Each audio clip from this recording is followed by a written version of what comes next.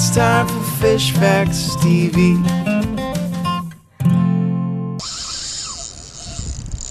Welcome to Fish Casting, the fishing podcast. I'm your host, Tanner of Fish Facts TV. Hello, I'm Captain Tim. All right, guys, we got a good show this week. We both got out and did some good fishing. And we got a good fish of the week, something a little different. We don't have any questions yet, but we may pause in the middle and try to come up with some for ourselves, but we'll see how long we go with everything else. So let's get going. Tim, did you get to do any fishing this week?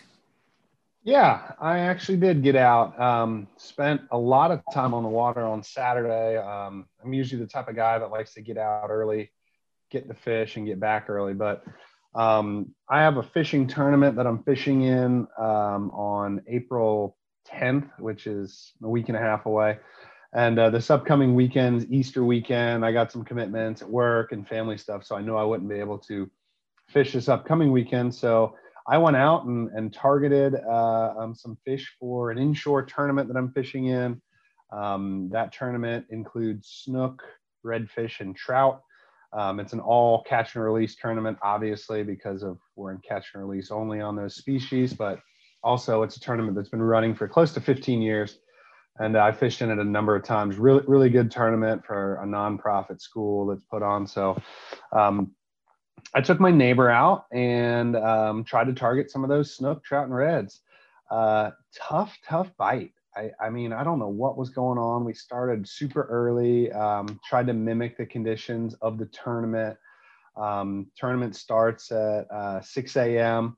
So we were fishing dock lights before the sun rose, trying to get snook and trout. Got a couple nice trout in early. Started fishing some docks that have been very productive for me in the past. And depending on what the conditions are the day of the tournament, I don't really know yet. Maybe I'll go back there. Caught a couple snook, nothing huge, around the 24 to 26 inch range. I think I caught maybe 4 of them. Went to try for some redfish, and that's always the problem with this tournament. For some reason in this tournament, I fished it a number of times. Redfish are the hardest fish for me to get a hold of. So went to some of my redfish docks where I've caught reds before. Nope, snook and trout only. So never did catch that redfish. Hooked a couple really nice fish. I don't know what they were. Obviously we're using light tackle, but they got me into the dock and broke me off. But I'd love to know what those 2 really big ones were.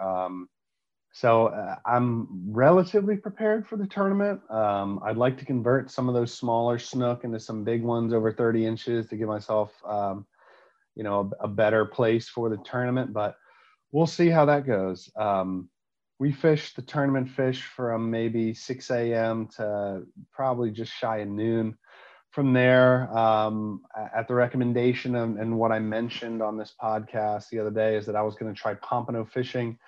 I will tell you, I tried pompano fishing for the first time in a while, and I did it for about 5 minutes, and I got fed up with it. And the king mackerel bite has been so good recently, and the wind was finally letting up that the forecast was really weird this whole weekend. It was supposed to be light winds all weekend, but it was blowing. The wind let up a little bit, and my neighbor who I was fishing with for the first time, we decided to run offshore a little bit, about 15 miles from where we were at, to try to get on some of these kingfish. We did not get a single kingfish bite.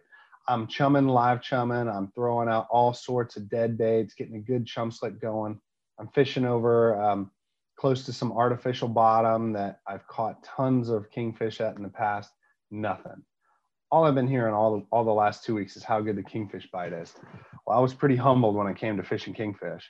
We spent probably an hour and a half on 2 different spots, chumming with tons of live greenbacks, dead greenbacks. All we caught were bottom fish. We did have one king come in, hit one of the chummers that I threw on top. Wasn't a big king, maybe 10 pounds, but ended being really, really, really tough. So from there, we went back inshore. I was going to try a couple of different sets of docks now that it was high tide. And my windlass ended up having an issue. My switch started going out, and I got a double wrap on it. For those that don't know, windlass is a electronic device that pulls your anchor in for you. So that got all fouled up, and from there we called it a day. Went back to the house to fix the windlass and clean the boat. So all in all, I didn't have the best day fishing. We caught a lot of fish. Wasn't the caliber of fish I would have liked for the tournament, but it gives me a decent idea on where I can go to at least get some nice trout. And if I somehow need to put a snook in for the tournament, I know I can go down there and catch some on the small side, hopefully on the bigger side. So that was my fishing day. It was a long day, stayed out till almost 5 o'clock, which I rarely do. So definitely a long, arduous day on the water, but had a great time. Yeah, those days are always kind of bittersweet, where you catch a lot of fish, but you never have that hot moment or that hot half an hour where you're really catching them. So when you look back at the day, it seems like you had a good day, but in the moment, you never really feel like you had that day. Now, you said you caught 4 snook early. How many snook, how many trout do you think you caught altogether?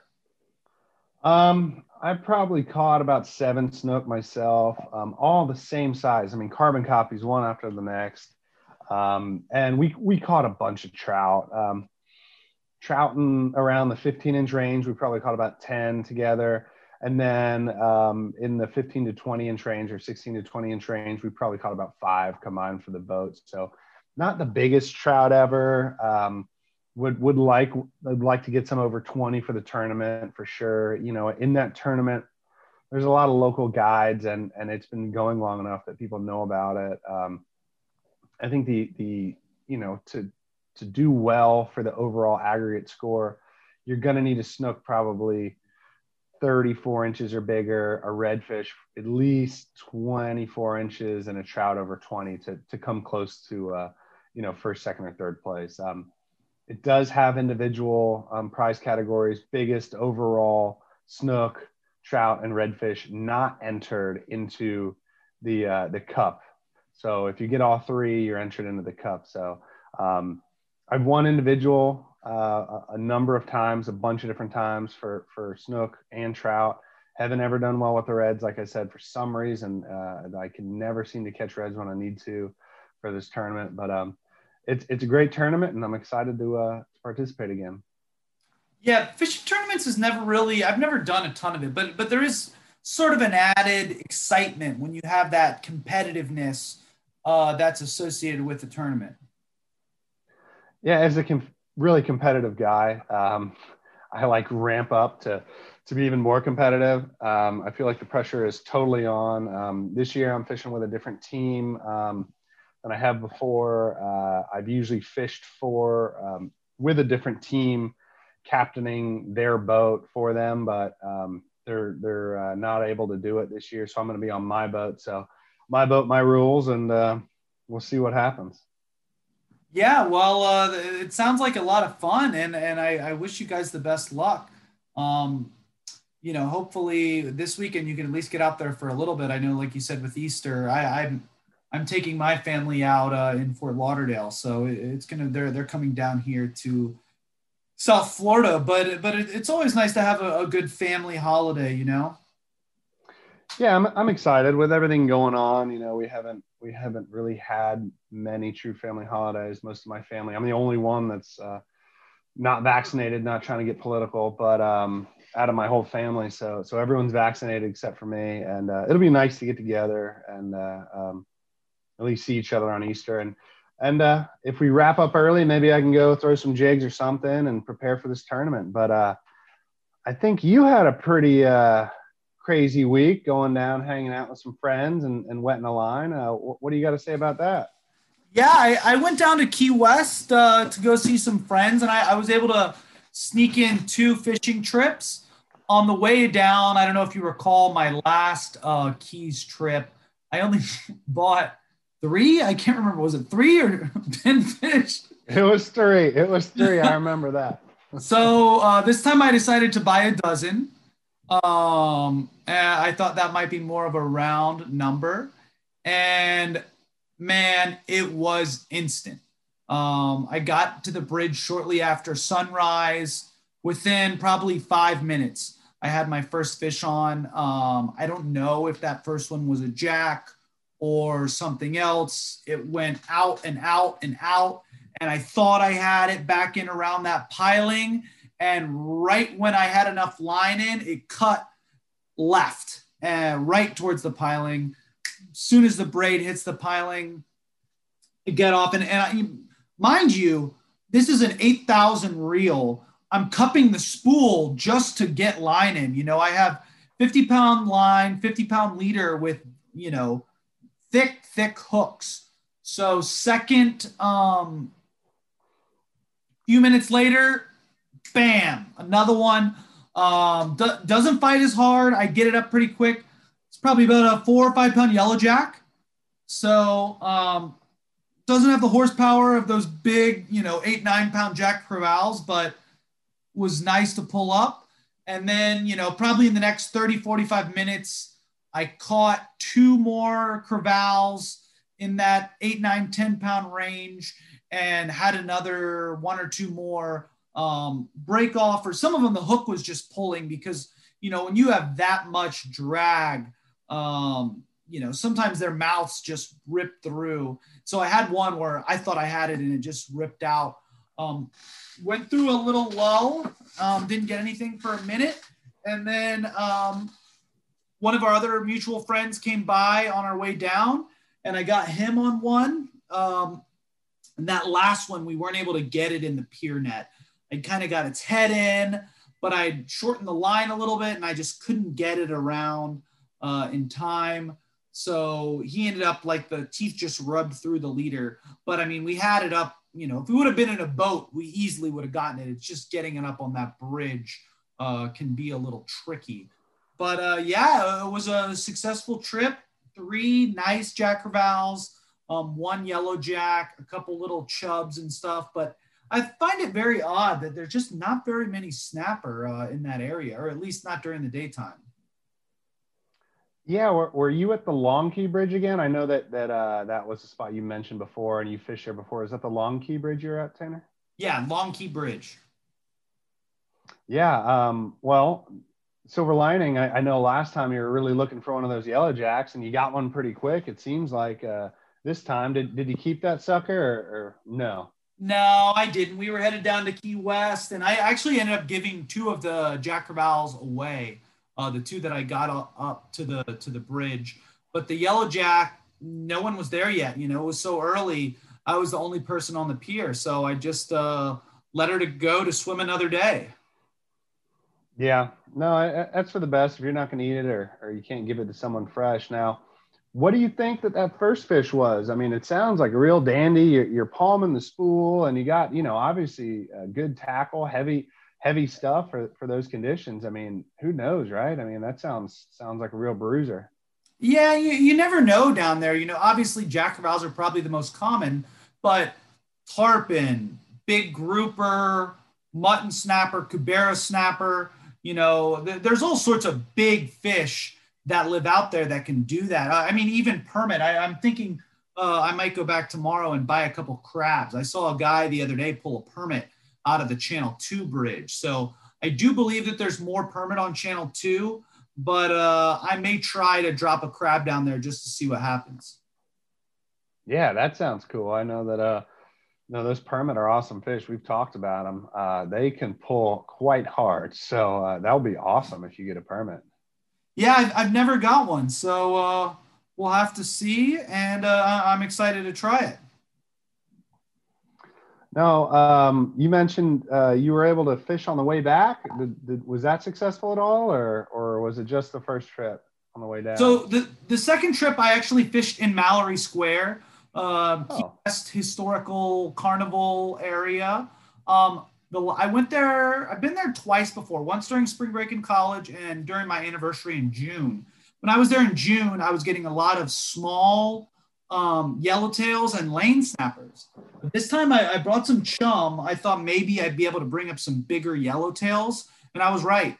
2 yellowtails that were nearly keepers. I think one of them may have been a keeper. And there was a lot of mangrove snappers in the chum. I think I caught 4 or 5 mangrove snappers. The biggest was probably 9 inches. So I only had about an hour to fish, and the bait shop had no live bait, so I was just using dead shrimp. But I made the best of it. I think I caught about 5 yellowtails, 5 mangroves, and a hodgepodge of random chubs, grunts, porkfish. So it wasn't great, but considering how wild the night was before and how little time I had, and I didn't even have the bait that I wanted, I think I definitely made the most of it. Yeah, I'd say that's definitely a success. Now, was it super busy down there? When I've been down in Mallory Square, there's just people everywhere. Was it pretty packed? No, first thing in the morning, it's really not crowded at all. One thing that I thought was really interesting, so I was fishing yellowtail jigs on top, and I was fishing with a little quarter-ounce sinker and a small hook on the bottom. I was actually getting the yellowtails on the bottom and the mangroves on the top, which is, traditionally opposite of what I've seen. Usually you get mangroves on the bottom and yellowtails on the top. I could see tons of mangroves in the water, and I think if I would have had live shrimp, I probably could have gotten more of those bigger mangroves. But those dot snapper like that are very, very wary. Yeah. When I've been down there, you can see the fish sometimes, like just swimming around. It's pretty wild. That's an awesome part of the world to be in. And, my biggest question for the whole thing is, was the cat guy there? Did you see the cat guy at any point in time? I imagine the cat guy was still sleeping when I was there. So, I probably should have been still sleeping, but no cat guy. I also saw a big Goliath grouper took a swing at my chub, actually, and he didn't get it. It wasn't a big Goliath grouper. It was probably 10, 15 pounds. So on the scale of Goliath groupers, not very big, but on the scale of just about anything else, it was a big fish to just attack one of these. I think he first went after a yellowtail and then went after a chub, but he managed not to get either. Were you keeping it away from that Goliath, or were you trying to get him to eat just so you could catch bigger fish? I wasn't pulling it away as fast as I could, if that's what you're asking. But he or she just wasn't that hungry. I mean, even one of the fish that was gut hooked ended up throwing back in, and it just sunk down. It didn't looks like he kind of came and surveyed the scene and then decided that it wasn't for him that day. Well, it's still a really cool interaction to see a fish like that come up and say hey while you're catching these other fish. And especially being in like such a pretty area, you got to see a bunch of fish, catch a bunch of fish. That's cool. Absolutely. All right. Next thing we're going to talk about is our fish of the week. Those of you who don't traditionally listen to our podcast, maybe you're listening because you just saw this in the headline. This fish of the week is the striped bass, Marone saxatilis, I believe. Tim, what can you tell us about striped bass? Striped bass, I don't have a whole lot of experience catching stripers. I actually am drawing a blank at where I was when I had my only experience catching them. It was, I believe, a lake in Georgia when I was a kid. But as a fella who doesn't do a whole lot of freshwater fishing, especially in, what I'd like to say, like populated areas of striped bass, I don't have a whole lot to say. I know that they get huge, up in the Northeast, people get them in saltwater. I know that they are highly targeted. There's a lot of tournaments that revolve around the striped bass. The striped bass fishing industry is booming. So I don't know a whole lot. I'd love to learn. What do you got, Tanner? So I lived in New York for a couple of years. I was never a die-hard striped bass fisherman, but I've caught them on a handful of occasions. When I was living in Lower Manhattan, I used to throw a little jig sometimes by my apartment, and I caught a couple little small, 10, 12 inchers doing that. But the biggest one I ever caught was probably about 15 pounds, and that was under the Throgs Neck Bridge in the Bronx. And there was a headboat that left out of Manhattan, and they would just go fish under the bridges at night with live eels. And that's how I caught my big striper. And man, that 15-pound striper put up quite the fight. It was a beautiful, great fighting fish. Definitely the prize probably of that year of fishing, the best fish I caught. Here in Florida, they say they actually get them in the St. Johns River in certain times of the year. I personally never caught one in the rivers in Florida. I have caught some in a stocked lake that had them near Jacksonville. And I do know that Lake Ida, which is a lake here near Boca or Deerfield Beach, somewhere up in that like north of Fort Lauderdale, south of Palm Beach area, the FWC actually stocks hybrid stripers there. And I fished there for them twice because that lake is really cool because you can get largemouth bass, hybrid striped bass, peacock bass, and those, what do they call them? I always forget, clown knife fish, all in the same lake. Yeah, Lake Ida is a cool spot. I've never personally fished there, but it's definitely a place that, if you want to branch out, catch some exotics and do something different, I'd love to get down there. Yeah, absolutely. Absolutely. But just more on the factual end, those striped bass can live in freshwater and saltwater. They have a wide temperate range all the way from Canada down to Jacksonville area and then in the Northern Gulf as well. And I think a lot of times they spawn up in the freshwater and then the big ones come out in the saltwater during the year. I actually saw a guy one time in Manhattan near where I fished, like a local, pull about a 40-pounder right off the shore on the south tip of Manhattan. Yeah, that's just crazy. I've seen tons of pictures, especially from tournaments and the charter boat guys that go out and just catch these absolute slobs. I'd love to do it. It's not at the top of my list, but I definitely want to get on a hot striper bite because people say they're just so much fun to catch. Absolutely. All right. For this week's question of the week is actually something I've seen in an online petition floating around regarding the clown knife fish, the one I referred to in Lake Ida. There's actually a lot of controversy whether or not they should be considered a non-invasive game fish like the peacock bass. It all started out, some guys, I guess, were doing a YouTube video bow hunting, and they shot like 20 or 30 of them. And a lot of the locals that live in that area really love catching them. I personally been up there, caught them once. They're a lot of fun. But Tim, what do you think? Should the clown knife fish remain a invasive so there's no limits on keeping them, or should they make it a game fish like the peacock bass so they can put a limit on them? Yeah, this is a really tough one, for a number of reasons. I'm not super familiar with the clown knifefish fishery. I know they're down there. I know that they're really cool looking, exotic looking, just a wacky fish. It can swim backwards. It can do some crazy things. And I encourage people that don't know what we're talking about to look them up.